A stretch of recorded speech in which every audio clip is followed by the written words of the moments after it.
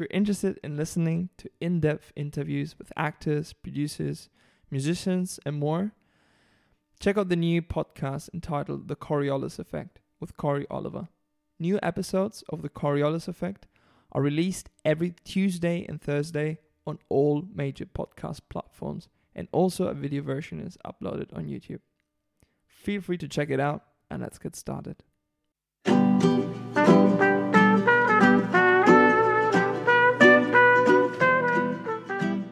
You ready? Cool. So let's start. Hello and welcome everyone to the Creative Cast. My name is Lucas Homan, and today, finally, we're having a photographer on the show. All right? We have Martin P. Hall on the show. Welcome to the show. Hey, y'all. I'm very happy to be here. Very, very happy to be here. Good. You looking good with a blue shirt with a papagayo on it? Yeah. I had Tell me all about it. I had to wear my blues. I'm a big Antisocial Social Club fan, and I got like a little matching headphone case to go with it. He has a fake camera. And it just gives me the whole Plastic vibe. And I always call it my Sunday blues, but these days I always wear something from this brand. And this is I just love the color. Right now it's just like one of my favorite colors, even though I'm not a blue guy. Yeah. But hey, Cool. No, it does suit you. And you know, how are you feeling today? The weather kind of plays along with us. I think I brought good weather with me. The forecast said it was going to be shitty weather, actually. So, yeah, it's very shitty. But I'm feeling just peachy. It's a Saturday, and you know, like at the end of the day, Saturdays are good days. Definitely. I like to start just like I always do it with you. Actually, you know, getting your story out there so we get to know you a little bit better. Well, I am a photo media designer. I recently just finished my diploma. And I pretty much grew up internationally. Before I was 18, I touched 6 or 7 continents because my parents worked for the Department of Defense of America. And I moved to Germany when I was about 9 years old and kicked still around between American and German schools. That's how I also learned German. And before I came into photo and media design, or photography in general, I actually studied law for a while because I was set on being a lawyer. What? Yeah, 8 semesters of law. Okay. I was very stubborn and staying in there, but I actually traveled to St. Petersburg, Budapest, and stuff like that with the lawyer team, and I was very involved with that. So, but after a while, I just noticed it just wasn't for me for just people reasons, and I wanted to do definitely something with fashion design, and I ended up doing something with photo media design just because of the uni that I found, and I wanted to start something immediately, and all the other unis were just asking me to wait for a certain period of time.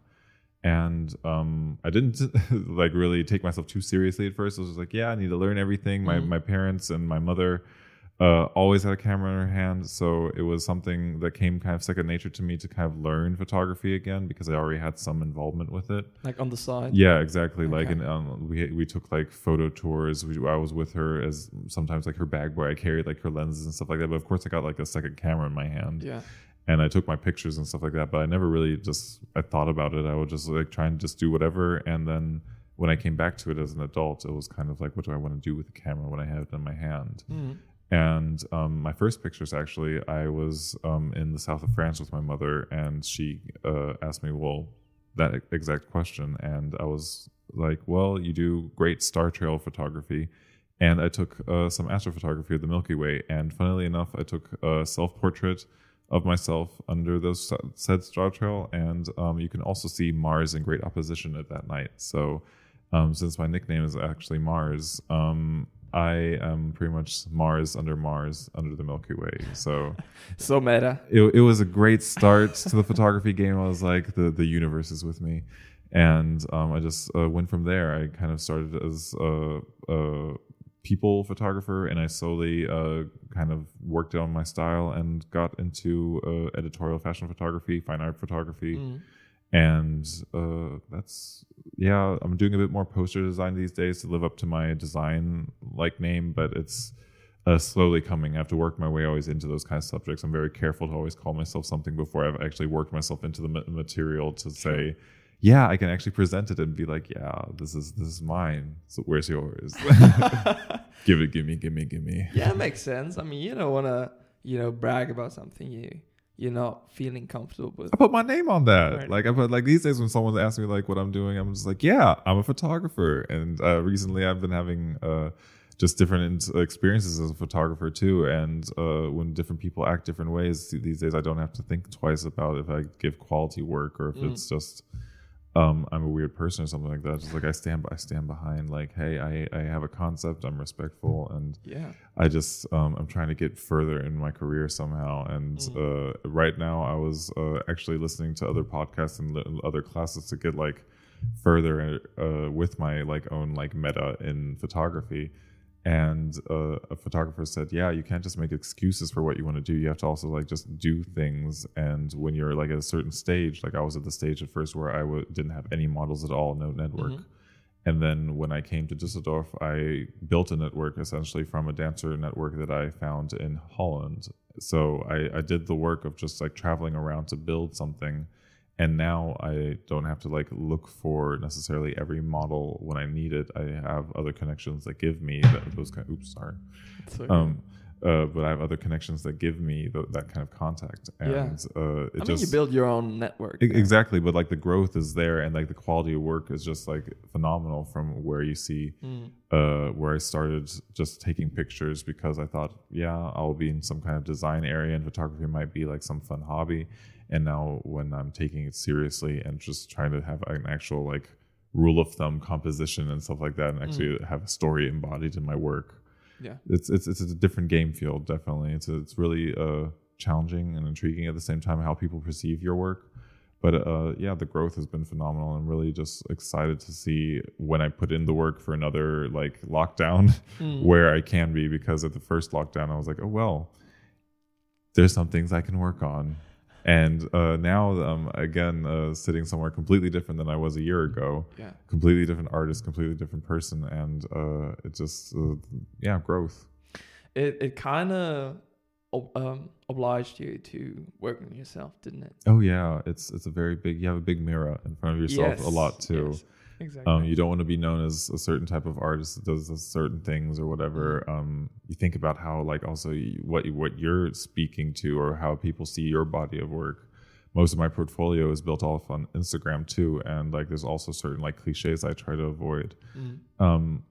I think that Instagram is obviously a great tool these days for artists and stuff like that, but I've always, or I've recently said a lot to myself, I do not want to be an Instagram photographer, whereas where I was starting out in photography, I was very, very oriented on what people on Instagram were doing. Sure. And these days... Which is not necessarily bad. Exactly, it's not bad, but there's also a certain bubble that also just Instagram photographers keep and accept at the same time, because the global opinion on Instagram doesn't have to be exactly the artist opinion. In artist circles, you could be like phenomenal, but you just don't see it because you think like you don't have enough likes and haven't done networking and stuff like that. That's a trap, right? Exactly. So that's something that I had to think myself out of for the beginning of my work, because it was, like I said, no network or anything was going on. And then that's the steady progression now these days, where I just find just random people and we just do really, really great projects. And I started a new job as an e-commerce photographer recently, and I connected with some people there, and we started to do some editorial work outside as well. And then you turn around and you're just like, wow, the connections are growing. You just have like different ways to get different people now. And you're trying on different fields. What I just wanted to add on your background story is that I like when people like you start out trying out photography, especially when they're younger, when they're maybe still at school or they haven't needed to make that decision yet to, okay, what do I want to do in life? So they get to know photography as what it should be, and as something fun that fills you with joy. Yeah, that moment where the picture just clicks for you. Yeah, it's like, oh, this is awesome. This is you don't think of it as an art, but you think it as something you can play with, right? Something that brings joy to you, and it quite conditions your approach to photography if you get to know it like that, compared to when you jump in on it out of need because you want to make money. Very true. I think I would not be the photographer I was also if it wasn't for the involvement of my family, just because like I said, going on different trips and doing different types of photography, like animal photography or whatever else. It was fun. Yeah. And then all of a sudden I had a camera in my hand. It was just like, what do you want to do? What are the things that you have been staring at photography wise? And then you kind of like find out that, those magazine covers, those posters, whatever else. I'm also getting more and more into video again. I took a video class in high school, and because of law school, I just like neglected those kind of like projects or things that I like doing. And now I'm looking around like all these things that you like doing. You loved posters, you love magazines. You can do those things. Now with my diploma, I've learned how to do those things, and now I'm just trying to fine tune everything so I can bring it on the market. And yeah, I've been also, when I have like photo shoots and like clients that I get along with really good, I try to give them a little poster where I just like designed whatever their name into it, or like the title of like the photo that I picked out, and then it's just like kind of was like with a certain typography and whatever else. Or sometimes these days I've been trying to go out a little bit crazier and make like a really cool pose combined with flowers or like some kind of gradients and stuff like that. So it's a lot of following the fun, and like you said, it's you don't think about it necessarily as what could appeal to like this and this and that and that. It's just, what do I like? What could be cool for me, and what does I think fulfill my need of like a good art project? Yeah. I mean, it is a weird way of putting it, but photography should be to a certain degree selfish. You should put yourself, as the main benefactor of what you do when you do photography. That's hard for me. It is for you. That is hard for me. I know, but I'm not saying it should all just be for you. You know, there's photographers like war photographers, and that is different. But there's a certain part that is just fulfilling your dreams, right? Which is necessary, and it's not bad to do something for yourself there. Very true, very true. But that has a lot to do with like who, once again, involved with those dreams too with photography. Sadly, there's a lot of communication that needs to be involved with a lot of different ways, like how things are done these days. And especially like I do a lot of fine art photography, and that has like some implied nude work and stuff like that as well. So when you're working with like implied nude and nude work, obviously you try and do like a very thorough briefing at the beginning. And then I've had a lot of projects where I've had said briefing, and then I end up not with the package that I was kind of expecting to get out of with that project. So when you say like be selfish in photography, I would love to. Oh man, I'm trying. But like I've cut alone the last... Just this year, just 2021. I was about to say 20. I forgot 20. That was already a whole year. Whew. But 21. By so fast. Yeah, I was like, snap, and you're still here. Your hair is just longer. The fro's there. Oh yeah. But anyways, I've cut 4, 5, 6 projects, TFP projects in 2021 alone. Just because TFP? Of time for pictures. Okay. When a photographer gives their time with the model for free pictures, pretty much, and then like different rules apply every time, but like it's pretty much a free shoot. Yeah. And like I've had a couple of those like shootings where you just try and set over a concept and you discuss the concept and stuff like that, and then at the end of the day, so much work just didn't get out because like there was some kind of miscommunication where we didn't like come together again. Sure. And that's really sad. But like that's where I've become more and more selfish, because like I've obviously said to myself, now you have the degree, now you have like the experience, your work is really on par with a lot of other people's work. It's not like you're that hobby person anymore that just does this every like so often. People need to put some respect on my name and just let me be, because sometimes people, like I'm the person that likes to play around and like really like come to someone else's vision and stuff like that. But when I end up not with something that I was expecting at the end of the day, it's become more and more frustrating. And now I'm working with equipment that like I have like a little home studio now, Martian Studios. Y'all come by and have some fun. It's getting there. It's great. Like a little backdrop. I got my studio lights and everything. And that's the dream. It's actually like if it was a little bit bigger, I could do everything. It's always too small, right? It's always too small. I can do so much stuff that I couldn't do at the beginning of my photography, because at the beginning I started out in my living room on a table, with like a white door as my backdrop, more or less, or like my curtains as a backdrop. And God bless every single one of those models that work with me, y'all. Thank y'all you. Y'all saved the boy. I mean, I could not say that I did. I was working towards fine art and stuff like that. But these days, when I look at my work, I was like, yeah, you tried your best. Dear God, don't do that. Don't do that ever again. If anyone refers to this work as your best work, shoot me now. No, but we do all start somewhere, right? Yeah, we have to, and that's where I also try and keep my open portfolio and Instagram as open, as up to date as possible with like almost everything. I like, obviously you archive some things that didn't work out here and there, but I try and have like a little progression mile, because then you kind of see like where I'm coming from and what I've done so far. And then you also kind of notice, oh, he hasn't done this for that long. Like professionally, I've not been in the game for more than 2.5 years. So it's actually kind of funny to think that, like I said, I thought at the beginning I could do like this and this and that and that, and I'm still doing a couple of those things. But I've also moved into a realm where like other peers of mine have called me an editorial fashion photographer, which is for me one of the most difficult and like honorable places to be as a photographer.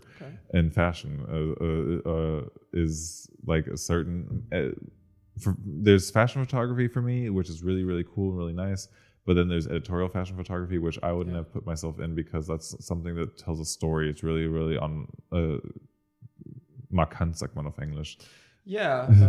Well, it sticks out. Yeah, it sticks out. Yeah, yeah. It's see that's where the bilingual game comes in. Like it's like markant. We know that word. Yeah, it's just something that just cuts you, and then you just like want to stare at it for a while.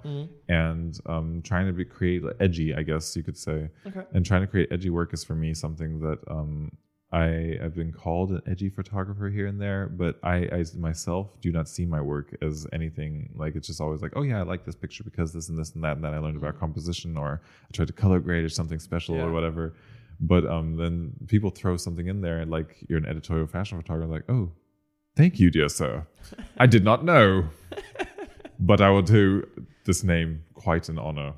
And since then, I've been just like setting out and trying to really just put that fashion touch on it, and also those new models or like new creatives that have been in my sphere have been put under that kind of pressure, I believe, as well. So that's also when you like have those like newbie beginners or people coming back into the game that you want to work with, but at the same time it's just like, I'm sorry, sir, but I'm not there anymore. I have to. Time has passed. Yes. I'm not there. I just like a time traveler. I cannot go back to that future, but I do want to pursue these like big projects. And like also Corona has been like a huge damper on some of those big projects that have been coming. But a few ways have been worked around. I mean, we have the testing now. I've got my first BioNTech vaccination yesterday. You did already, yeah. Yeah, so I'm one of the lucky few that might be fully vaccinated come summer. So, hey, hot girl summer's back. Good for you. I haven't managed that yet so far. But. Yeah, I have friends in high places. But I'm really hoping to get back to a lot of different projects and kind of like not worry that much about like those kind of things as the vaccinations and whatever, because it just doesn't stop you. Yeah, it doesn't stop me as much, but bigger projects are harder to come by, especially since you want to do some things outside. For right now, we have the curfew, and I want to do like a lot of like nighttime videos and stuff like that. And then you're just sitting there like, well, do you want to risk saying I'm working here, officer, or do you really want to just let it go? And for right now, I've been letting a lot of things go.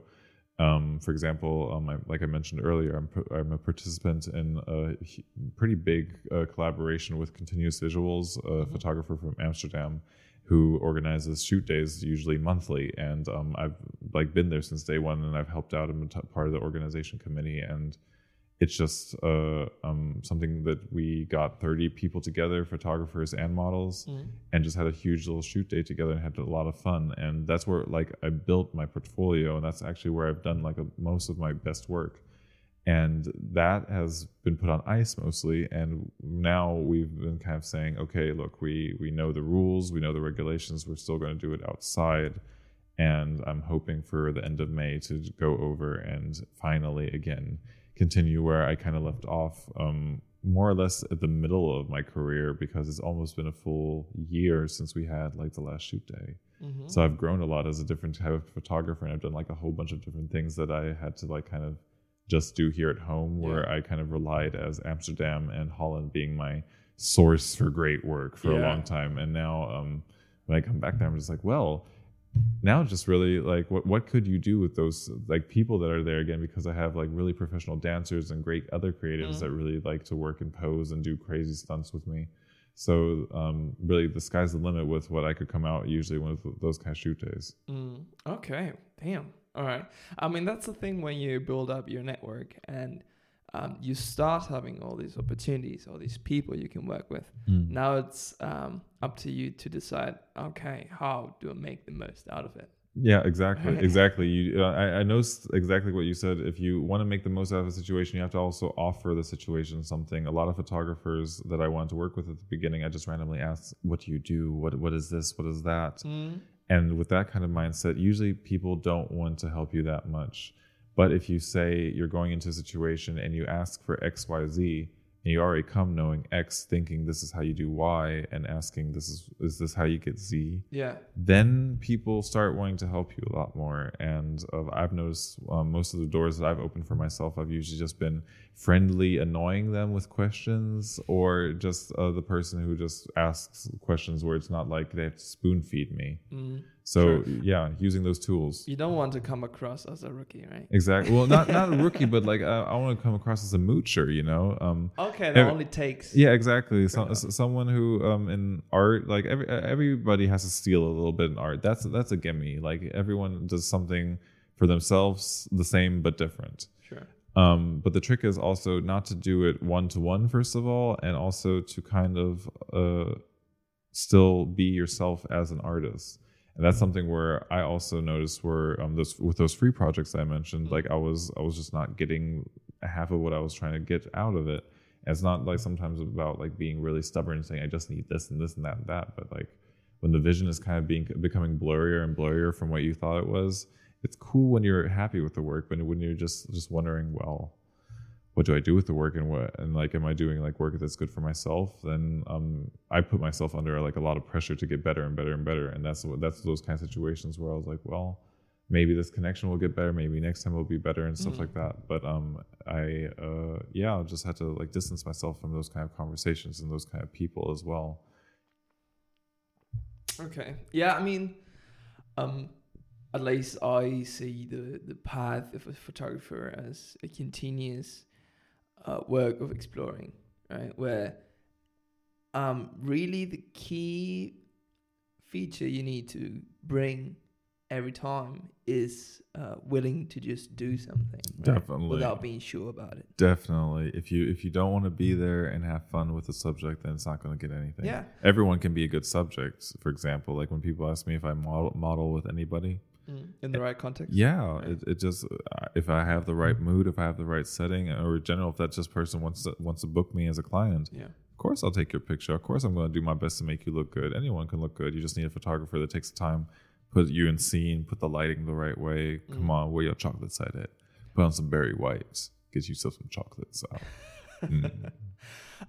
Something that stick to my mind was that you said, I'm going back to way start, back. sorry. way back. It's that you said you first made your took your chances with the law, right? With how do you say that? Law school. Yeah, there you go. So I just wanted to give a little incision there and just ask you how that transition went for you. Like, why did you end up doing that and then deciding, I'm going to change my path into this other thing? Both my parents were pretty much in contracts and contract negotiations as working for the government, and law kind of seemed like an obvious choice since I already kind of had parents that were in it in a way, and I had a lot of fun with it because after that brief respite of so we're back from the break, the not intentional break. What? I thought that was built in. I was completely organized and planned. What were we talking about, by the way? just for the record, I literally forgot to turn on the electricity thing, and my computer just shut off. It was a very abrupt cutoff. I thought he was so bored with my work. He was just like, done. Okay, bye, leave, thank you. Not even a thank you. I just fuck it. He's like, nah, I'm good, fam. We good. We got enough here. I don't know what the fuck you thought you were talking about, but that's some bullshit. So yeah, we were talking about your shift from law school to media design. Yeah. But I was studying law for like 8 semesters, and after a while, when I 8 semesters. Yeah, 8 Wait, semesters. that's like 4 years. It's a minute. Damn. Okay, 4 years. It's a minute. Yeah. Did you finish it? Nope, I did not finish it. Damn, 4 years. I was even like on the student board for the lawyers, and part of the ELSA, it's called, the European Law Students Association. And yeah, I was the head of seminars and conferences for my uni. Okay. Very, very, very like it's just a title for someone who organizes pretty much events or like trips and stuff like that. Mm.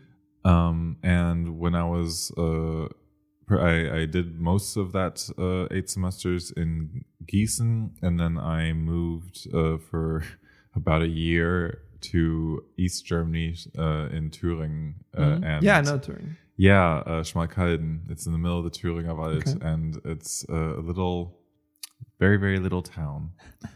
And they were very, very, very, very racist. Oh, Very, very racist. Let's just say, like, when I was moving out, my what's it called? My mailbox and my your dorm? No, I didn't have a dorm room. I had my own apartment. Okay. But my mailbox still was like someone put like plastic in it and melted it, so like the lock was broken. What? Yeah, and like No. someone also tried to break into my like to my basement part and stuff like that. Yeah. Because like Germany right there. yeah, I was trying to get like put my key. I was trying to put my key in both of those locks, and they didn't work. And those are the only keys that are open in the whole building. Sure. So, yeah, someone was Okay. playing games. All right. So that experience wasn't It the was best. It was an experience. It was. Was it a good experience? It was the experience that brought you to West Germany. Exactly. I was like, so how far west can you go? I was like, oh, that's the border. That sounds about good. That's good right there. Oh, Right there. But yeah, back then I had a girlfriend, and she was from Düsseldorf actually, and she was like, yeah, wherever you want to move, we can move. And I actually looked around all of Germany and looked at like Hamburg, Munich, Berlin, blah blah blah blah blah. Very expensive at the moment, dear man, very expensive. And Düsseldorf was actually a city where I could say the rent was okay. We had some connections, so you'd think that moving in would be easier. And when I moved in with her, we pretty much just like had an easy like way to some jobs as well. So that's how pretty much I came to Düsseldorf at the end of the day, and that's how I like kind of started with like photography as well. So you started working before you started studying it?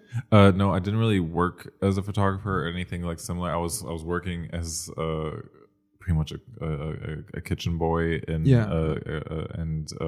I worked as a business English teacher for a while at the side as well, because obviously when you're American in Germany, you can like get some easy bucks here and there.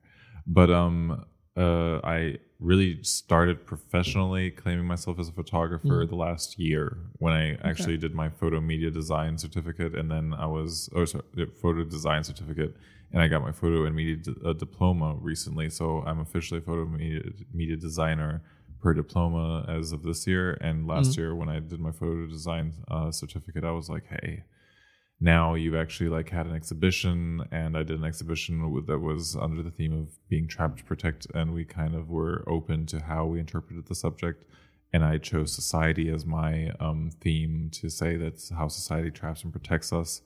And I took a picture of 7 letters pretty much that dancers posed as, and I put the pose of the dancer and the letter together on a big canvas and spelled society. Okay. And that letter was supposed to represent something else. So S represents sexuality, for example. How someone was kind of limited in society through their sexuality. We say that gays people have equal rights, but for example, they have to go through a whole bunch of more processes about getting married or adopting or whatever, or just other like I said, the 7 letters, 7 meanings. You can check it out on my page if you want to know every meaning. We don't have to go into every single one of that. But but after that, pretty much that exhibition, that was the moment where I kind of said, you need to start taking yourself a little bit more seriously. And I tried to start building my webpage in the first lockdown last year. And I've been more and more progressing to actually say, I do want to work with you, and I do understand that we're in like some kind of corona thing, and you might not have work, but I do need money to pay for my own bills. Of course. So you're kind of really at the start of your career here. Oh, definitely.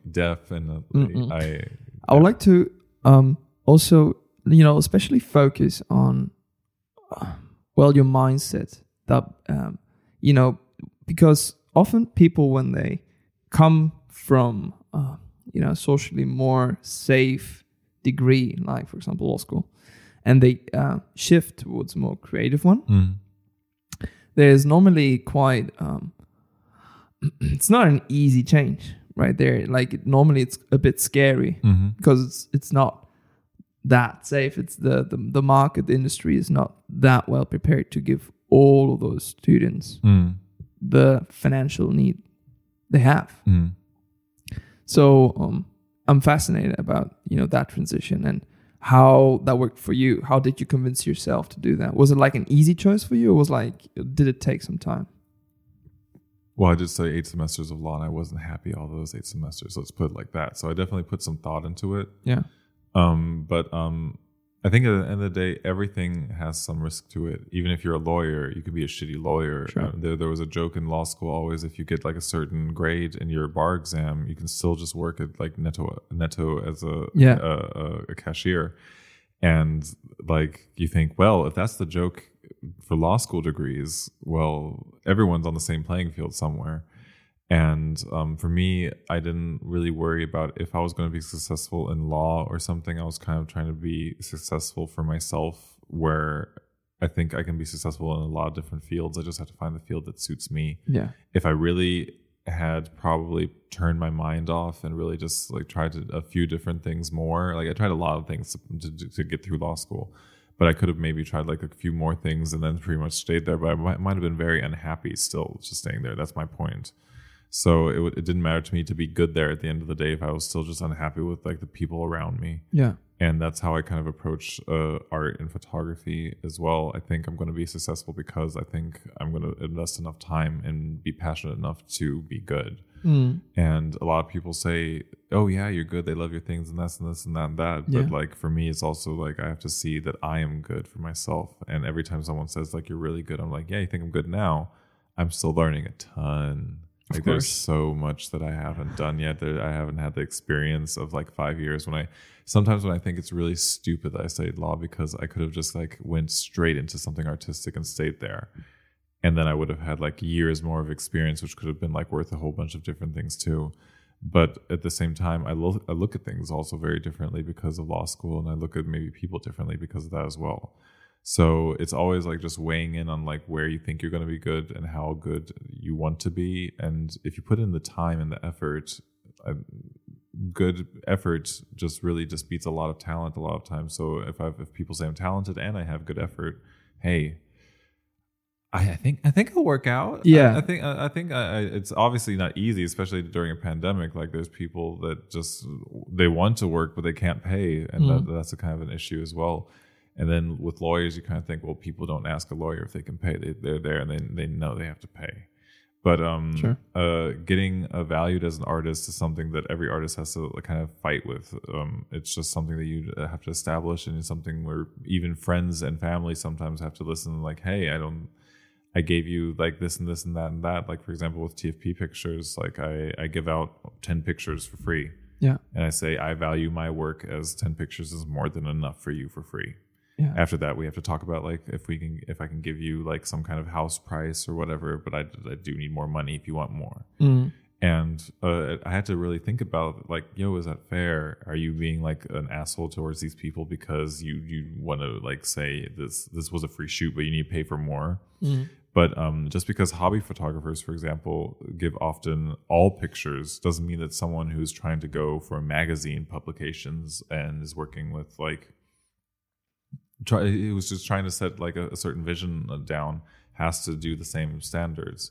And I think like as an artist as well, you kind of have to always set like how you want to run your business.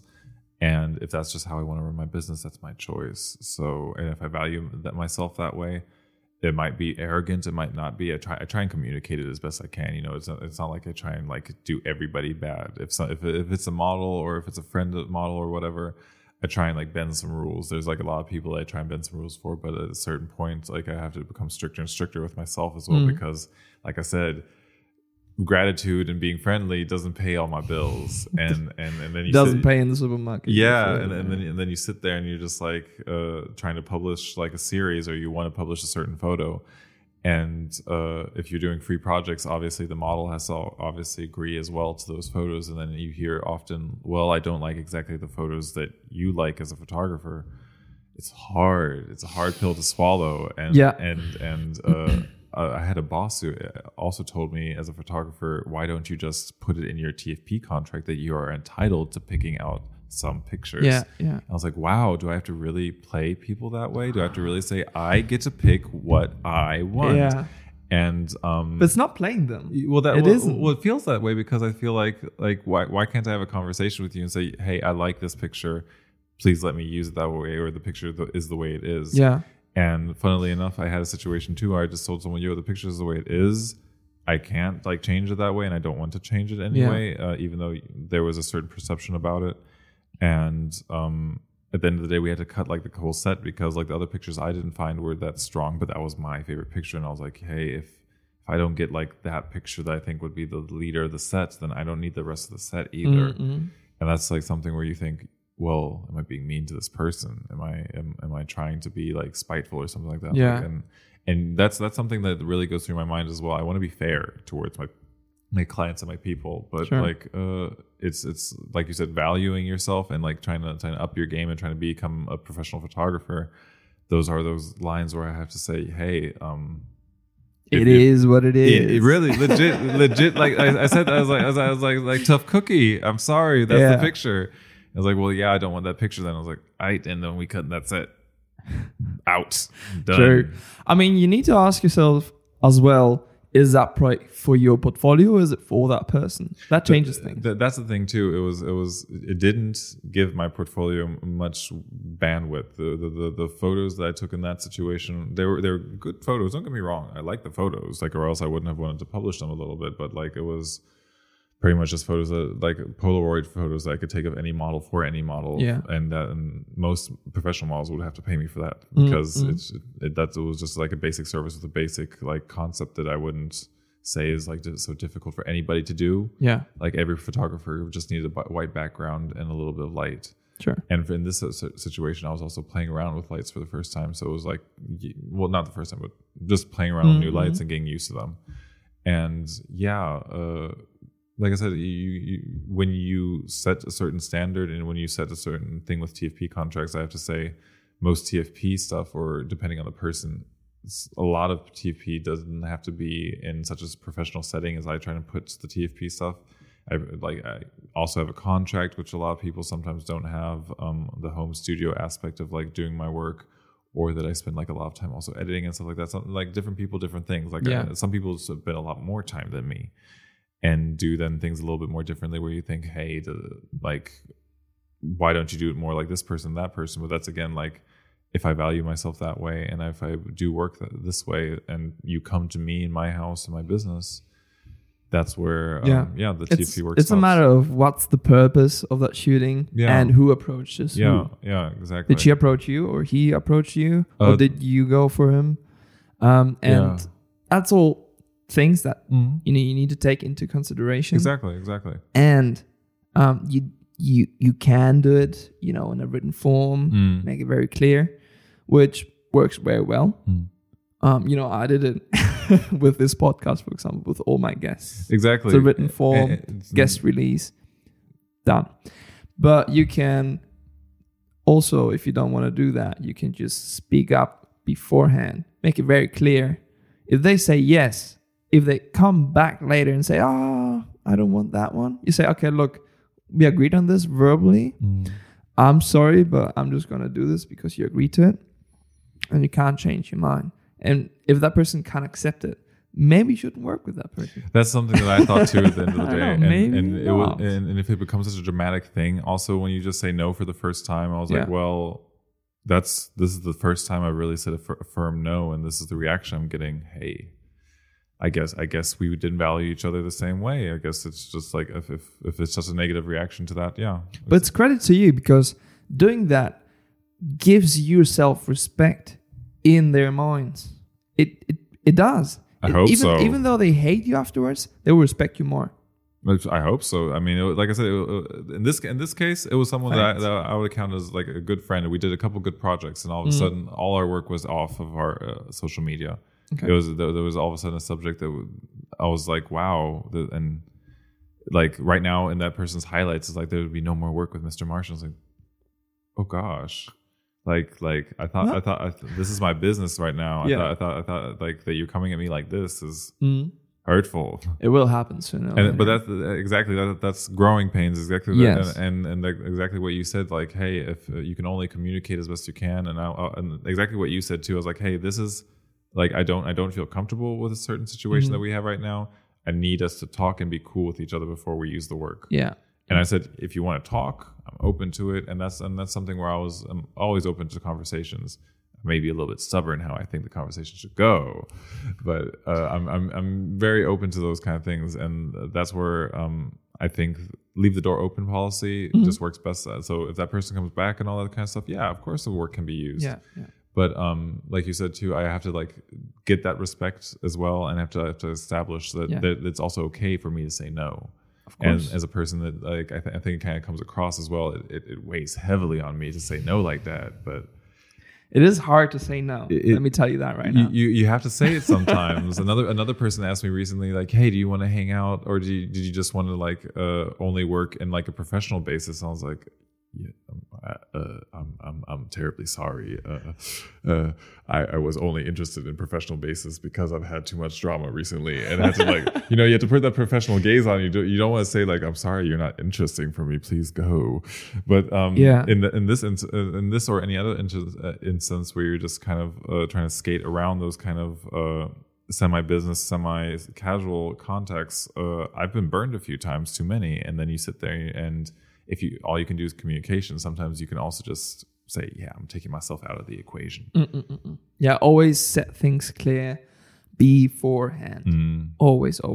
Everything that comes after is open for problems. Definitely. And working with people, you like I love the tea that people bring, like the stories and the tea that you just drink when you're just listening to the kind of things that happen, or that's just part of it. It's a lovely situation to be in, but at the same time you have to. It's a mess. Lord, it's a mess. Sometimes you're just like, not today, Siobhan. not today. Don't test me, Lord. They are testing me again. I'm trying, Lord. I swear to God, Lord. I want to come into your pearly gates, but the sins that are tempting me right now are, whew. You're getting a little taste of how hairdressers feel every day. Some hairdressers must really just sit there just for the drama. Just like, yeah, of course I'm cutting your hair, honey. You wear very sharp tools in my hand. No, but going back to where we started, I do believe, and that's something that will be useful to you, which has been already, your law experience, and it is that it will allow you to be to speak up and be more confident when it comes to charging, when it comes to demanding respect, to saying no. All those things are very hard things that everyone needs to learn if they want to succeed in life. With anything, and you have some background that gives a little push on that, a little edge. Definitely, the law background does give you a little bit. You get a little bit argumentative in some ways when people try to like come at you a certain way, and I'm just like, hey, I this and this and that and that. Yeah, clean cuts. If that's the way you want to play, then we can play. But be transparent. I rather not be that person these days. Like it's a very, very like you don't want to work that way with people. A lot of the media game and a lot of the modeling game is or working with models as a photographer is who you know, who you had good experiences with. Yes. So that is very important. Exactly. So sometimes you have to also weigh down, do you want to like let something slide or not? And like I said, saying no is important, or like you said too, saying no is important. But you also need to know when the connection is good and when like you need to just let it go. Yeah. But yeah, being in law school definitely has helped me kind of gauge where I think the line should be. Yeah. Because like you like I said, being flexible is not very lawyer like, but knowing where a hard boundary is and knowing where you think like you should value yourself. Like recently I just, like I said, upgraded my studio to have like studio lights. Yeah. And I think like no matter what work I do there, that is an upgrade quality. It's not like the pictures were like not workable or anything. She wanted the pictures. Yeah. So that's worth something. Yeah. Oops. Now I even said the gender of the person. My bad. It's all right. Well, I'll try to stay neutral, but yeah. Anyways, neutral. I work with so many female models. The truth finally gets revealed. Oh Lord! Did you hear that about QAnon? He did the same thing, but he revealed himself all of a sudden. Like, yeah, if I was Q, or like when I was Q, and I was like, damn, you set yourself on with the interview, man. You set yourself up, man. In the middle of the interview, you did so good for an hour. Same damn situation. Anyways, it's out, Dorothy. I'm calling you out. Damn it, you didn't act right. Your mama gonna know about it now too. So you heard it here first. So conclusion is. Get that, get experience so you know where that sweet spot is between deciding, okay, these are my red lines, my red flags. From there beyond, I say no. And that's before I let it slip.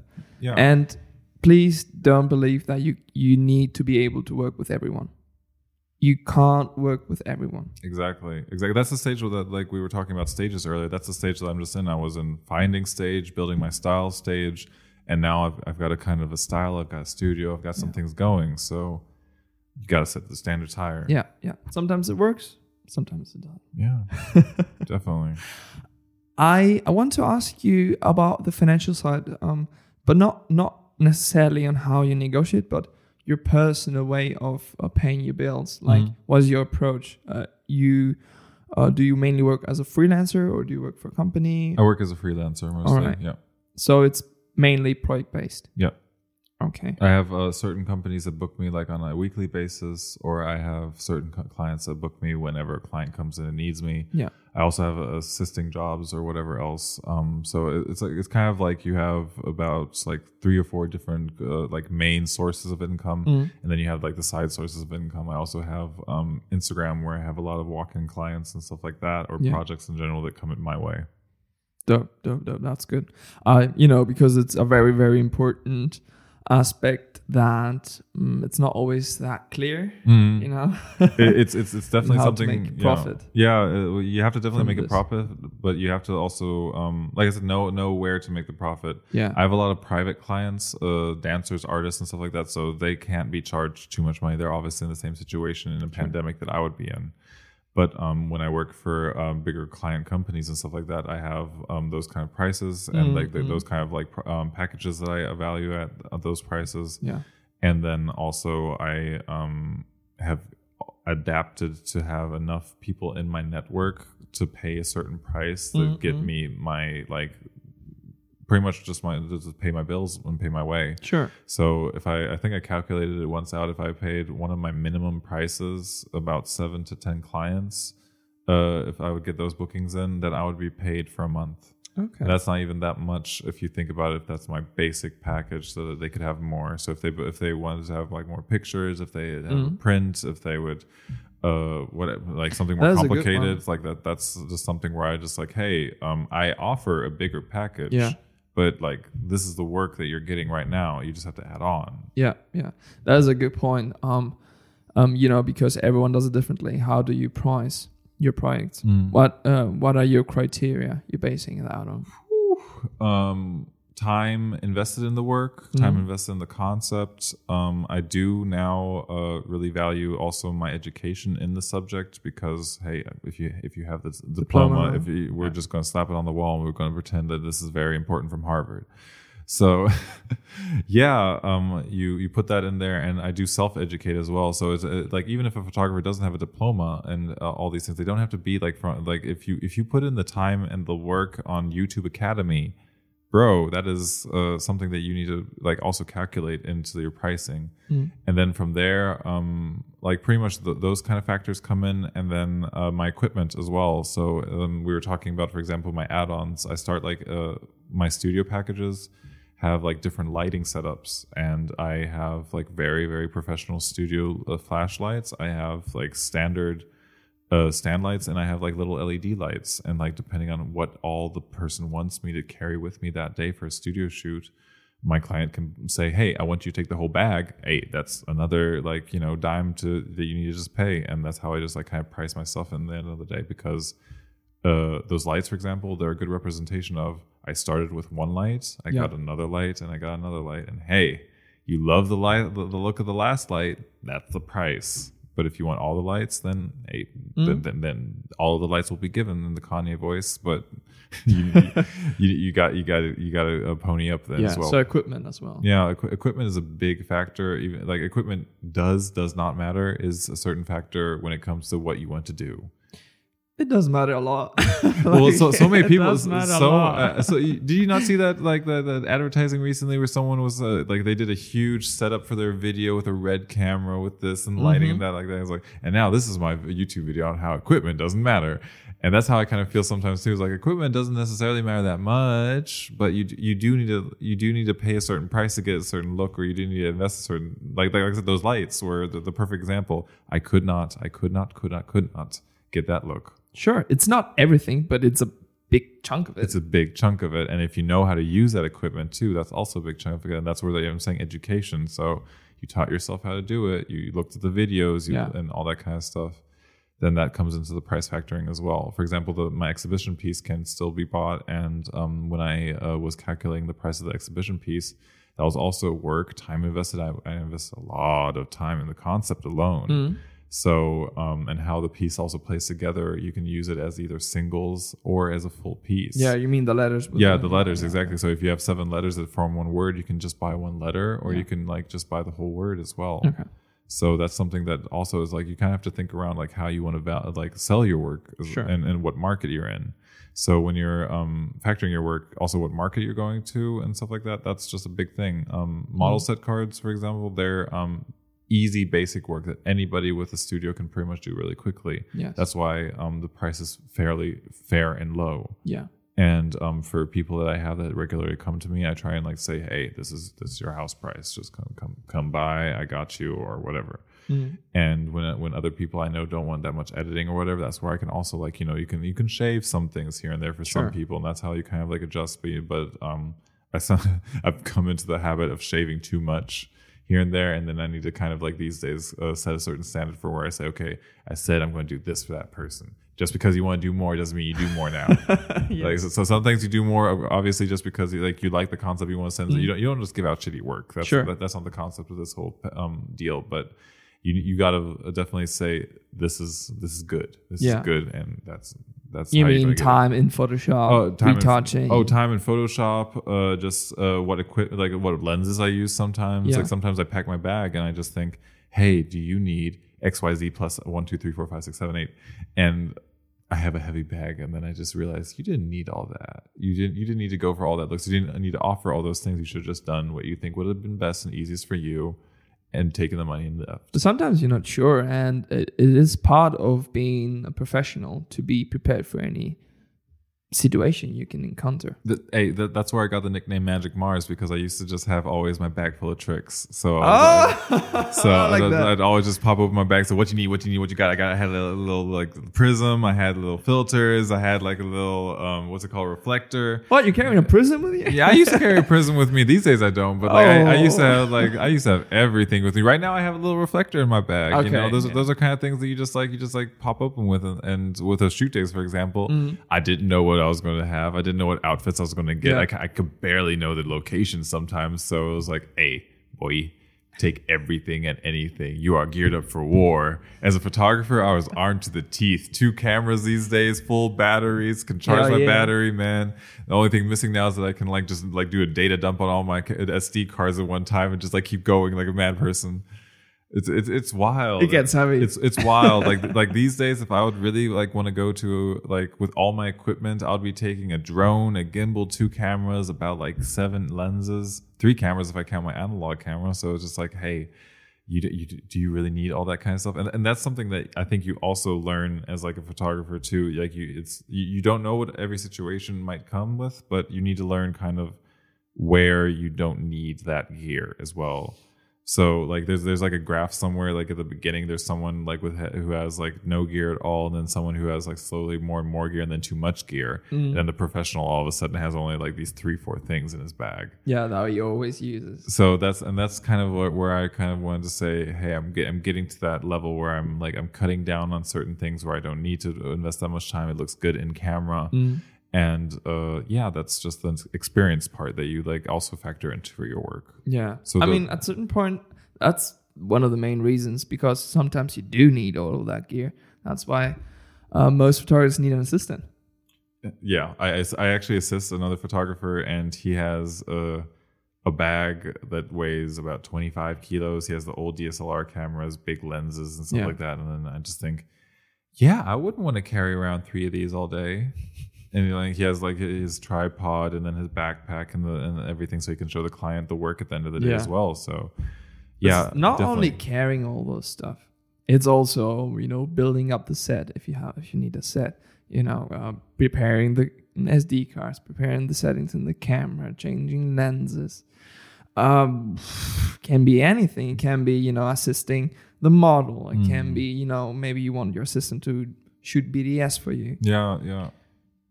There's a big realm that you can do as an assistant as well. Like that's very, very true, and it's a fun game. It's just like I said, like it's a fun game to alone assist. I did some behind the scenes work as well for like a couple people, and also there, depending on what you want to give people, like the behind the scenes can be phenomenal stuff. There's so much like things behind the scenes that can happen, or when you like get pictures in between, that you're just like, wow, I'm just happy I was there, like. BTS is so important. So important. Especially for your social. So these days it's become like one of the key tools for marketing. Yeah. That's something that I've also had to work on a lot more, just working with time lapses or just showing off how I do things, because as a photographer as well, I think it's also sometimes the magic show has to go on, I like to say as well. Yeah. We like I said, Magic Mars, we have to keep on with the magic. So, but like telling people exactly how you do things is something that I don't want to do. Like I'm someone who like will say like roughly how I did it. And if you were there, you're there, and I'll just talk to you about it, or if you're a good friend or whatever. But again, that's something where if someone comes to me and kind of knows what they're talking about, yeah, we can talk about it. But like a lot of people just trying to often just ask me one-to-one, like, how did you do this picture? And I'm just like, that's where I need to like kind of keep my secrets as well. And that's like, I want to teach people, but then it's like, you can't like give them everything. You have to like kind of like decide what part is like okay to give out. And then like also I feel like also not giving out everything for me has become something where I saw a few people that were new photographers copy stuff that they knew from other photographers. And it wasn't like they were models first of all, and then they kind of like were influenced heavily by other good photographers that they worked with. And I kind of thought that was really sad, because when I first saw their first pictures and work, I was like, that's just regurgitated work from that person that you kind of worked with a lot. That's not you. And when you take your camera in your hand, something that should be very obvious to people that sometimes isn't is your eyes and your vision is what people are paying for. Nothing else. The camera is doing like a lot of the work, yes, but how you like edit it and blah blah blah blah, that is what you see in your mind's eye. And that's something that also needs to be more valued and has to come across when people also ask you for like your work.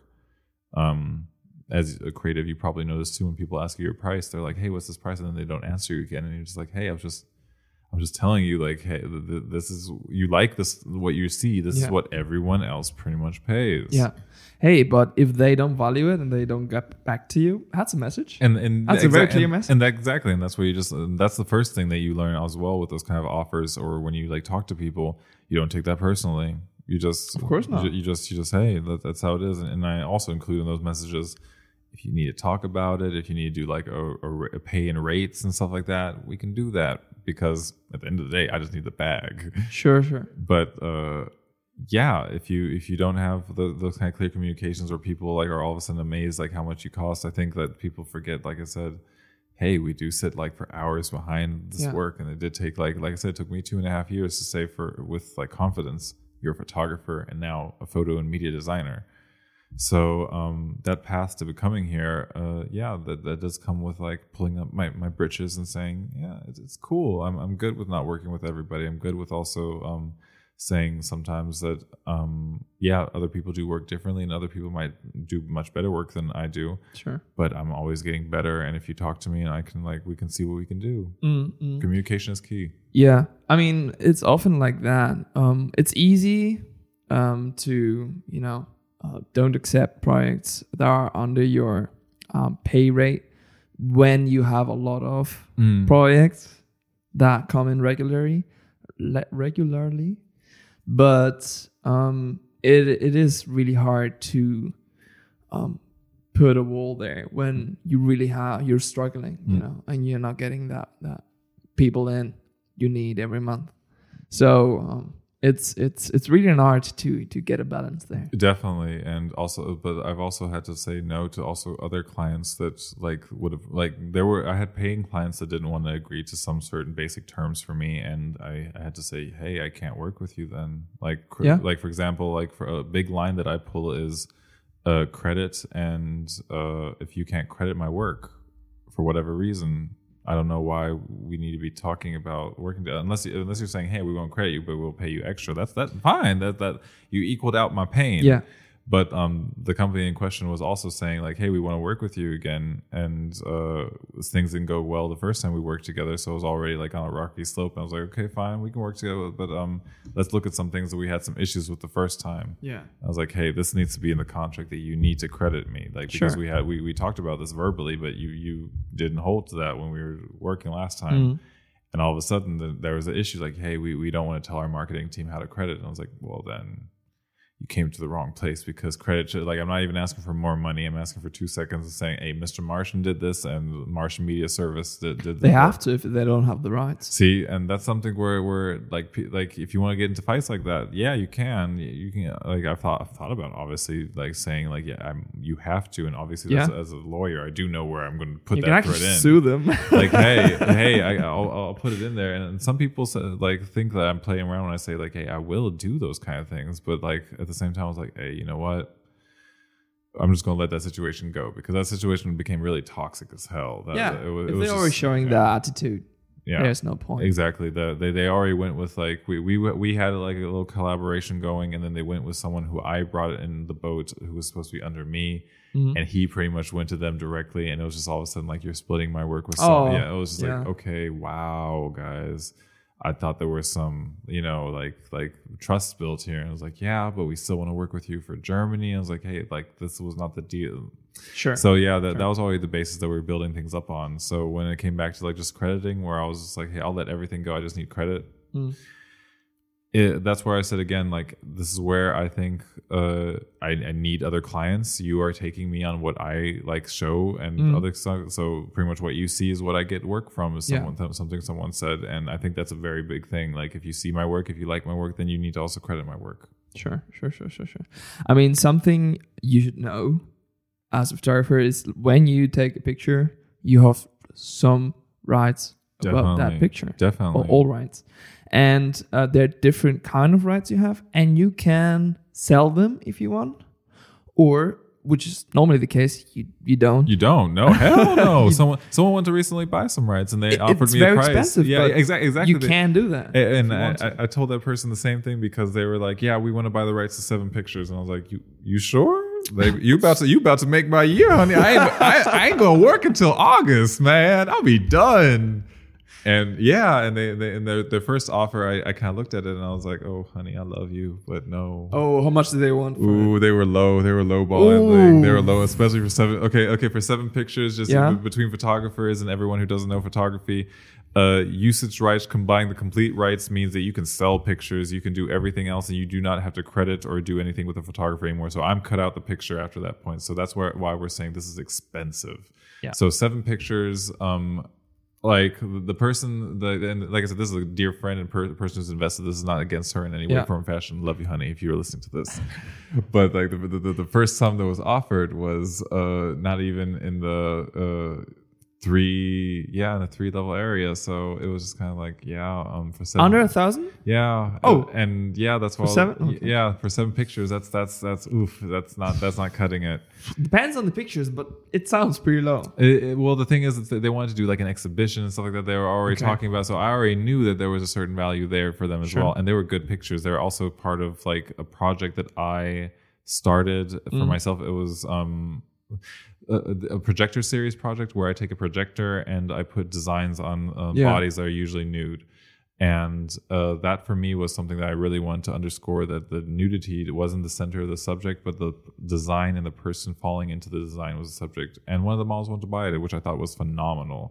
But again, like that was like my baby concept. And I was like, hey, this is my baby concept. And the value for that is definitely for at least one full usage credit in about the 1,000 area. So I'm not trying to say like I'm somewhere in the like 10,000 area or anything like that. Don't get me wrong. It needs to feel equaled out. It needs to feel right to you. Well, that's true too. But like we said earlier, how do we factor in stuff? And that's where I was factoring. For example, like I saw the concepts online. I created the concept more for myself. I defined it more for myself, and it's become like a staple in most of my portfolio work. When I show these kind of pictures to other people, they usually are just blown away and they really love it. Like I've shown it also to older like photographers, and they've said, "Wow, great, do more." And that's something where I think like, hey, if you're showing different people a subject that's kind of sensitive in a way, because nudity has for some whatever godly reason become such a taboo subject for so many people. Yeah. But like if you're showing like these essentially nude pictures with pretty much designs on them, and people keep on saying, "Hey, this is great," then I know that the value of that is also a little bit higher than my other work as well. So then when I was coming to 7 of those, I was like, "Hey, some of my best work." Then I and that's where again I was saying that you've come a far way, that you knew that this is something that is really good, and that I could have taken a quick payday, but at the same time, like the quick payday wouldn't have made me happy, because I just know that a lot of people would say, "Oh yeah, that's great," but might have never said my name. Sure. I mean, yes, once you do sign such a contract, you lose all rights to ever see any dime further coming on from that. You have to give them your raws, everything. And I reckon you probably could have at least charged 1,000 for each. For sure. I definitely think so too, because again, like as soon as like it comes to those usage rights, they can sell prints, they can have exhibitions where they say they want money for. They will make profit. And exactly, I'm like I do not have any cut. I do not have any cut to that profit. So they obviously have to like make that money back. But the money that they can make back, if they market it the right way, if they know the right people or whatever, hey, that's their business, Yeah. So totally, they just want to cut it short. But even if they, I mean, I don't really know. But normally, when it's a good set, and you properly have exhibitions, you make maybe books out of it, or there are 1,000 way, or maybe you sell off copies. I think you can easily spend up to 10K. And still make at least maybe 4 or 5x profit on that. There's a little calculator online that you can Google for these kind of things. And I just like, for example, like looked it up how they said it. The sum was kind of like out of my ballpark. For example, like I was always saying, I do not think people need to pay that much money for, like, I do not think it's realistic. So I took that number though, and I minused a couple things. I was like and I was like, hey, if you keep also my name in and blah blah blah blah blah, then we can say this number. And I was still like in the higher end of around 10,000 for 7 pictures. Yeah. But at the end of the day, like I thought, like I said, the number that they started out with on that like calculator was like around like 20 to 30. And it was just like, okay, yeah, no, that's... it depends on how well known you are, how much referrals you have. Yeah. How many expositions you had already, how well you're selling. 2 publications, 1 exhibition under my belt in 2.5 years. Dear good. I mean, it's all right. Okay. It's all right. I'm working on my list. Don't worry. I got some plans. There's some more coming. Dope. I'm excited to see that. I want to throw at you some...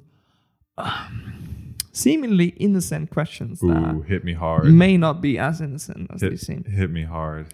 They come from listeners, you know. I was wondering what your listeners could be asking. hit me. So one of them is, now that we actually talked about equipment as well, is if you could pick one piece of equipment for free, which one would it be? I'm a Fujifilm user. So Fujifilm has a new camera called the Fujifilm GFX 50S or 100S, I believe it is. Mm-hmm. It's a camera that essentially has 102 megapixels on a mill frame format. And I would love to tinker with that. There used to be like the previous version of that. Medium format, right? Medium format. Okay. The previous version was all the GFX 100, and that had 100 megapixels already, but it was a tank, and it cost about 10K alone. And now this new version, the body? Yeah, the body, just the body, the body and the sensor. And I was like, okay. My car. The body means without lens. Yeah, without exactly, just in case someone knows. But the new version of this camera essentially is smaller. It has like more modern technology. Blah blah blah blah blah, and it's half the price. Nice. So I'm thinking, that GFX 100S would be mint. That would be great. Give me like a nice little like telezoom on it and like 1 prime lens. Ooh, the art I would create for y'all. Ooh, the art it's digital, right? It's digital. It's digital. Okay, it's definitely it's a mirrorless camera still, and it's just Fujifilm just creates only mirrorless cameras, but they're very known for their sensor and their ISO sensitivities because Sony makes their sensors, and they're very also well known for their colors. Sure. So as someone who defines themselves as a color guy and just loving the look of the colors that Fujifilm gives, I think 102 megapixels would definitely give me like just a color vibrance and Christmas to the image that would crispy. The Christmas to the image. I love that. I mean, I swear, you just like cold. Very sharp. The sound of biting a chip, for anybody who's biting a chip right now, that's the sound that my pictures would make every time. Like I get a perfect picture, crunch. Okay, so a nice. I mean, in that field, maybe it could be comparable to Phase One or Hasselblad, but Fujifilm is not that well known. When it comes to medium format. Very true. But doing a great job. I've heard great things about them. I think it's more usable than Hasselblad and Phase One. Hasselblad and Phase One are kind of like those legendary camera brands. OGs. Kind of. Yeah. And I rank them kind of in the Leica area that they are kind of OGs, but a little bit. Do you need them? And do they have to be 20K? Yeah, I get you. And I mean, if it was something like that they could do that other things couldn't do that cameras sell, but like at the end of the day, like the Fujifilm GFX 100S has like for that megapixel size, that's the cheapest price that you can get, and the body now is actually cheap. Good too. About 10K. So the previous one was 10K. Now it's 5. Okay. So see, it's cut in half. That is very cheap for a middle format. That is good. Yeah. So that's where they kind of got me interested again too, because I was thinking myself sooner or later I might have to leave Fujifilm because I love Fujifilm. I have to get like the best mirrorless camera that I can from them first. You have one right here. Yeah, I just love my X Pro 2 and my XH1, but the best one would be the X-T4, and that's also a small frame, and there's only just certain limitations that those small frames can do. So you mean full frame? No, I don't. Those are not full frame cameras. Okay, those are APC cameras. Oh, okay. So they're really good, and they have a high ISO sensitivity. So like a certain range, you do not see it, even though I have it really highly bunked. Okay. But because they're just a smaller frame, I do not have the same like capabilities that full frame could have easier. And that's where I was thinking, do I need to actually go to Sony sooner or later? Because I do not like the Sony look really, but I would be like, hey, I can use it. I can just make it mine. Yeah, exactly. But that GFX could really just change the game for me, because like the middle frame would really just like give me more light. Yeah. And as well with the 102 megapixels, hey, if you have more light coming on 102 megapixels, that's light as well. Yeah. So you don't necessarily need full frame if you have like just that in between, I think. And like I said, I think like the megapixels would just even out what the middle to full frame doesn't. So yeah, I just had to think about what we said before. Camera gear doesn't matter. It's a fact that if you bring, the more expensive your camera is that you bring to the set, the more you can charge. That's it's a big thing. That's equipment. That's how like the businesses just work, and especially since it's how it is. If I just compare like when we're just saying does equipment matter, and you're asking me my dream camera, if I compare what my camera is right now to what that camera is there, just the capabilities alone of what I could do and how I could work would be just a completely different workflow. Yeah.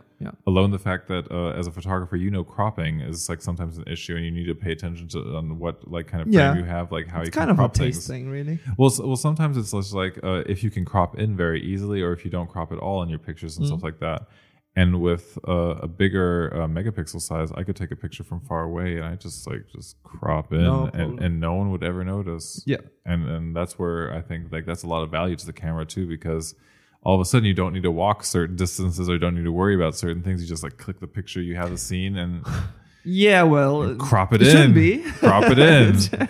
It shouldn't be like that. You always have to should try to get it right in the camera. Definitely need to get it right, but like I said, if you get it right in the camera, but then you want to like zoom in and for like a detailed picture, or like for as a portrait photographer, sometimes I take pictures far away to get the scene, and then I take pictures close up again to get the face. Yes, there I could just say, hey, I got the scene and the face in one picture. Just good. True. Edit quick. True. And that's where I think like that camera would help me, or for example, or just like I said, like color vibrancy, or just working in darker spaces, stuff like that.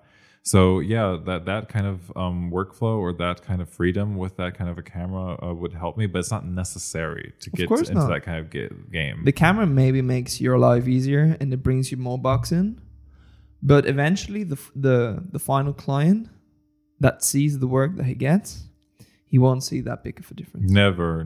They don't see that big of a difference. It might be a little bit, depending on what they do with it, if they print it or whatever. They might be able to see a difference.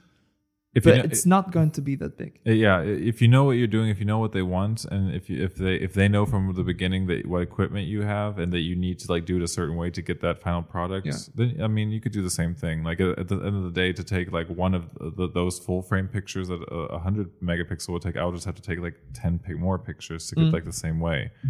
So yeah. No, but it's just something I want to clarify when it comes to bringing more expensive cameras to definitely to the field, and some brands are more renowned than others. That's why some people have Hasselblads or Leicas, because I brought a Leica, so pay me 10 times what you should. But hey, if you want to be that guy, that's something where I like say I'm not going to be part of the Leica gang.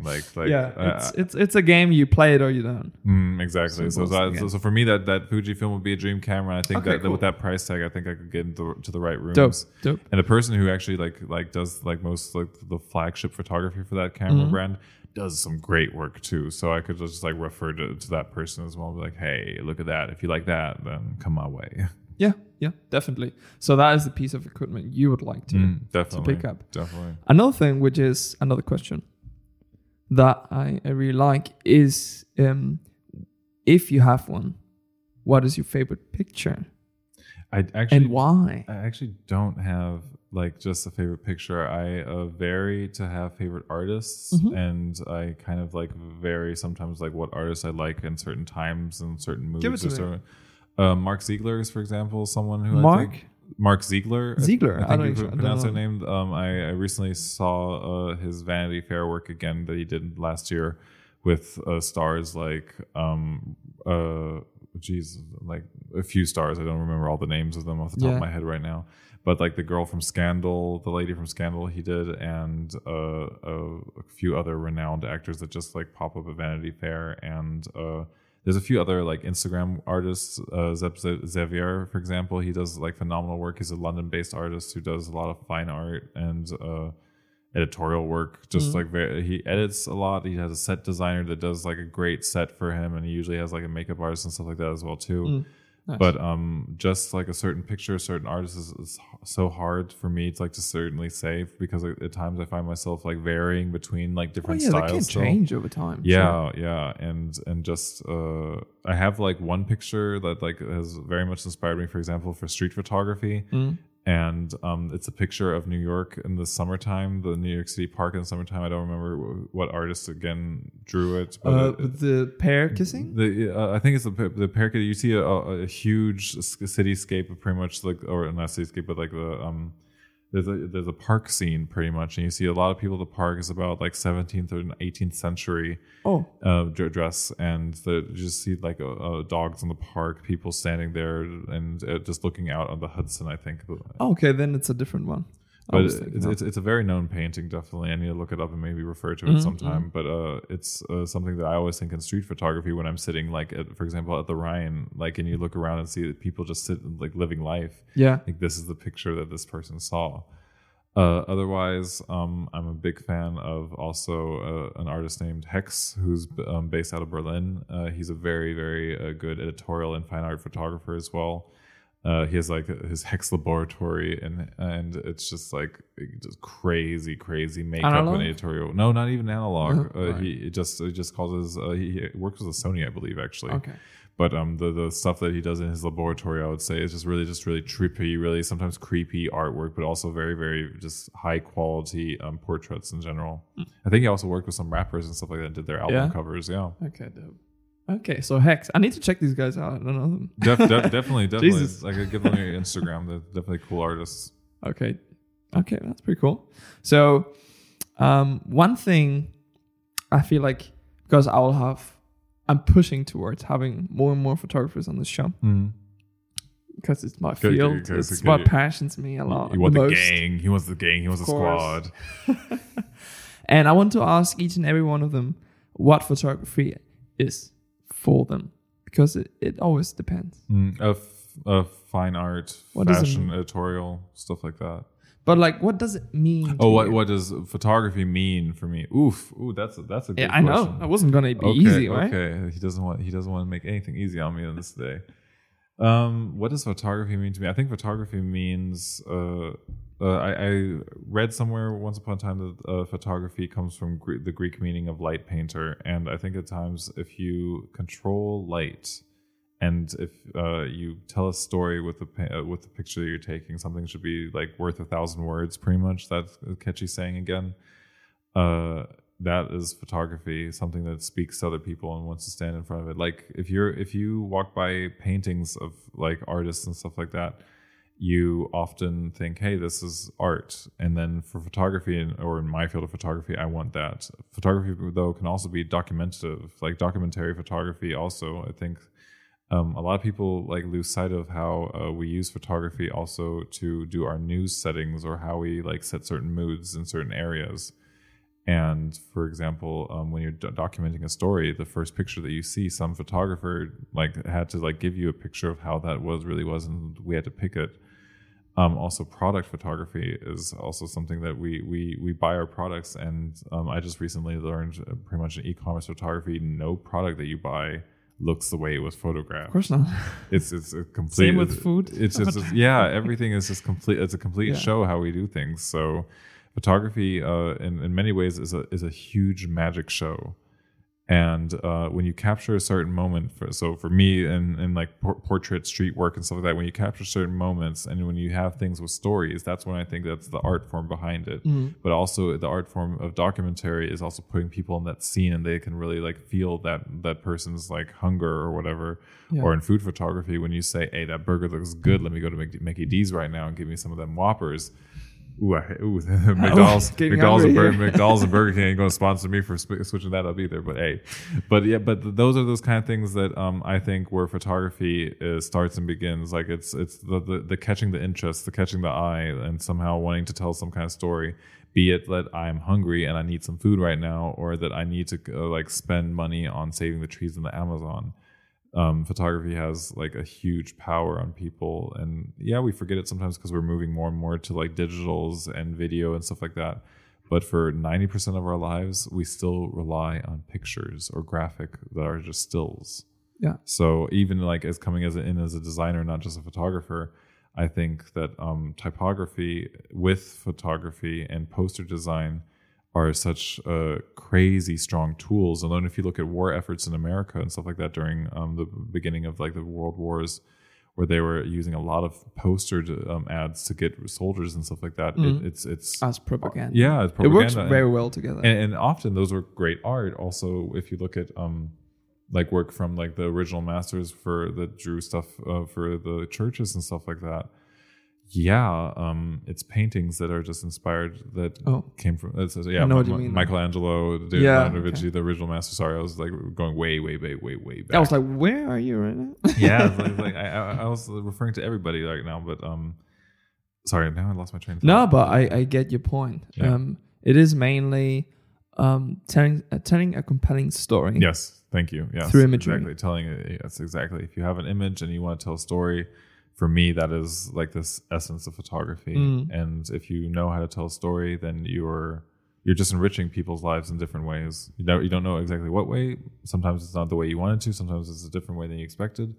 But I'm responsible for people buying clothes this summer. I'm responsible for the way some people see their bodies. I'm responsible for how beauty standards are sometimes set. I'm responsible for like how people remember certain events. I'm very like as a lawyer, when I went into law, I wanted to be present in different forms and like be useful in different ways. For an artist, my dream job is pretty much being able to start a project and being able to concept a project and bring it to market fully. So I'm not going to just stop with photo and media design. And when you're just creating those images or creating those things, I want to like build on those stories. So the next step would be after I made like a perfect story and a perfect like guide for an image, how can I make that now move in a video, or what can I make like a product or something like that would also influence a lifestyle. And that's where, as like a creative or a photographer, I think, like I said, I fill the same roles that the lawyer could in different ways too. They're there for certain times in lives. I'm also there in different ways. Yeah. You're playing your part. You're playing your role. After I have some chess plays to make, and the chessboard may have changed a little bit, but I don't think I've limited myself. And that's where I think also, like I said, like what is photography for me? Like, hey, it's a broad bandwidth, and I can just like I can tell I can play the fields. I just need to know where to play. Cool. Yeah, I like how you're not narrow yourself down too much, so you're still open. Definitely, to play. Definitely, there's a lot of things that I still need to learn, because I think I have a different appreciation now for portrait photography now that I've done more e-commerce photography, because I've learned like how symmetry and how like uses of different tools in Photoshop and stuff like that are just so much more important for those things. Yeah. But then like you bring it into your portrait photography, and all of a sudden you see like, ooh, their genes are a little bit wrong.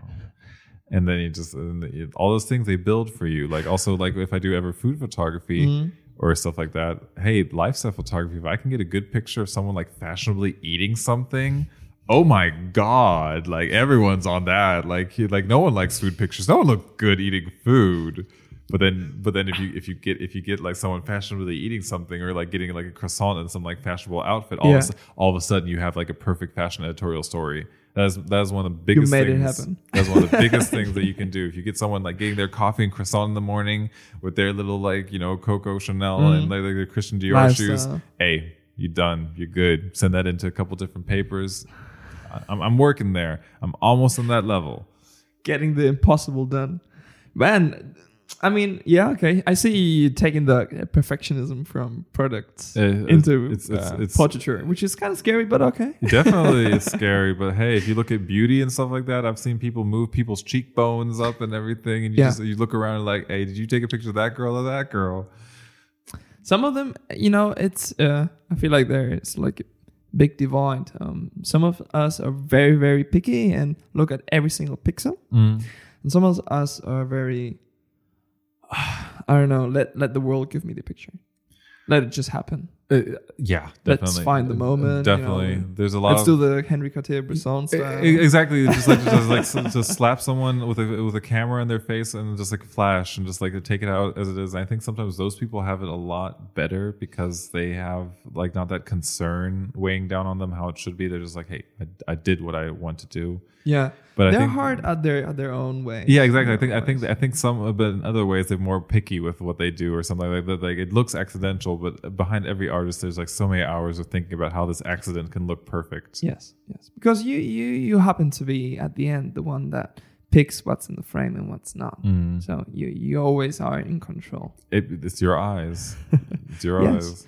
I like to. We're getting towards the end of the episode. Yeah, it went so fast, right? Oh no! We even had a break and all. Oh my god! You remember the break? I have to come back sometime. This is actually fun. Yeah, I mean, I'm thinking about if the guest is cool with it, having it come back. After a year, after 2 years. Oh wow! After some time, he's like, you can come back, but not too soon. Not like tomorrow. It's like I got plans. I actually have bookings. Please. Next time you come, because I do want that. Bring your portfolio. Okay. The one you're working on? Yeah, definitely. Please do that. It'll be a completely different portfolio because right now I have like a little book portfolio and now I'm building actually like a digital one and like a more interactive portfolio as well. I would love to see. I love seeing portfolios while we are doing this. Definitely. We can I'll bring some and it'll be like actually a good portfolio because it'll be completely up to date with some sauce. Yeah, I'll just destroy it like this is shit. This is shit. Hey, I'm used to it. That's what Instagram and the internet does anyways. True. We are burned inside already from so much. You don't know what way to look sometimes. You're like, I did this great concept, everyone, and they were like, what? Shit. I don't like that. Where's your other work? Where's the work of you just doing some weird selfies? And it's like, okay, fine. Where's the real work? Nudes, boobs. Like I don't want some skin. It's horrible though. Someone once upon a time said also my page looks like a porn page, and I was like, damn, that hurt. Oh, what? Yeah, because I had so many nudes back then. Pretty much, like it wasn't just like blank nudes, but it was just like those projected by series. Like, porn is like not tasteful. I do tasteful art. Thank you. Someone doesn't know what he's saying. It hurt. It hurt. But I had to again, like you just like sometimes you but just like them. That's how you just like get over it and just go with it. Yeah. Totally. Something I want to say that I can't leave without actually getting that out there. You remind me of someone. Oh Lord. With that fro. Oh Lord. And with that American accent right there. Jared Polin? No, I actually don't. So Jared Polin is I think he's American, and he has his own YouTube show and whatever. It's all about photography. It's called the Fro Knows Photo or something like that. That's actually a good name. I'm not sure right now, but I think it was the Fro. Something with the Fro Knows Photo. And he has, he managed to get his own business with that, getting YouTube videos out there and promoting that. And he has exact same, well, it's not the same, but similar cool fro as you have. And it's the first time I meet, sort of like an American, right? That sort of like an American. Sort of. I don't want to be like. I'm American and German. Yes. I can say like. Okay, cool. I don't want to be rude. I'm a world citizen. I'm a child of this earth. Thank you. Gaia birthed me. Okay, so yeah, first time I meet an American. Is photographer. Fro has all these aspects. I'm like, I'm seeing Jared Polin in front of me right now. I'm gonna have to hit him up. Some people said yeah, definitely. I'll send it out to you.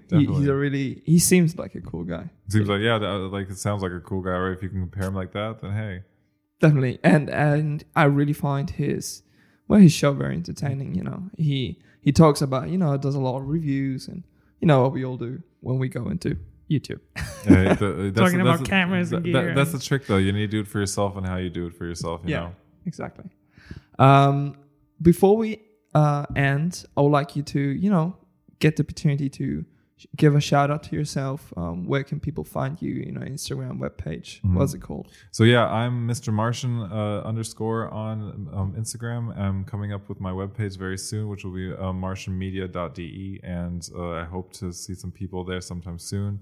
Definitely check out my work. Definitely check out some other people's work that I've worked with. There's a lot of cool creatives in the area, and yeah, thank you definitely for having me here and like giving me the chance to have all this fun and shout out. 100%. I'll, just like I always do, I'll link it all down within the episode itself and all my social posts, so you'll be able to find it there.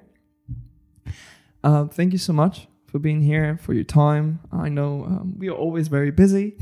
But, I always fancy sitting down once a week, have a relaxed conversation, have some impromptu breaks. And it was like I said, it was definitely a really cool experience. And like I mentioned to you before, like I think I might start my own podcast one day because it was so inspiring just to see how you do your thing. And people have always said like, hey, he has such a saucy voice.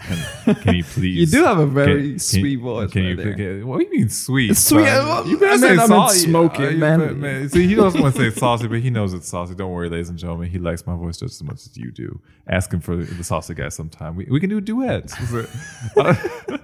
No, but for real, like I'm a big admirer of what you do here, and like I thought it was really cool how you have different people on this page, and that I could have the opportunity to be here. I kind of felt like I didn't like fulfill the criteria, be cool enough at first and stuff like that. So it was like, I get to be on some of this dude's podcast and like get to see it up close on yourself. And yeah, so for me, like it was actually like an experience to see like how I would want to do these kind of things as well. And like so one day if I do my first podcast, it'll be definitely a big shout out to the creative cast and everything Lucas does here, because it just is a fun experience and just really cool just to listen into like how different artists get through the game. Dope. That's a wrap right there. I appreciate your words. My name's Lucas, and this was a Creative Cast.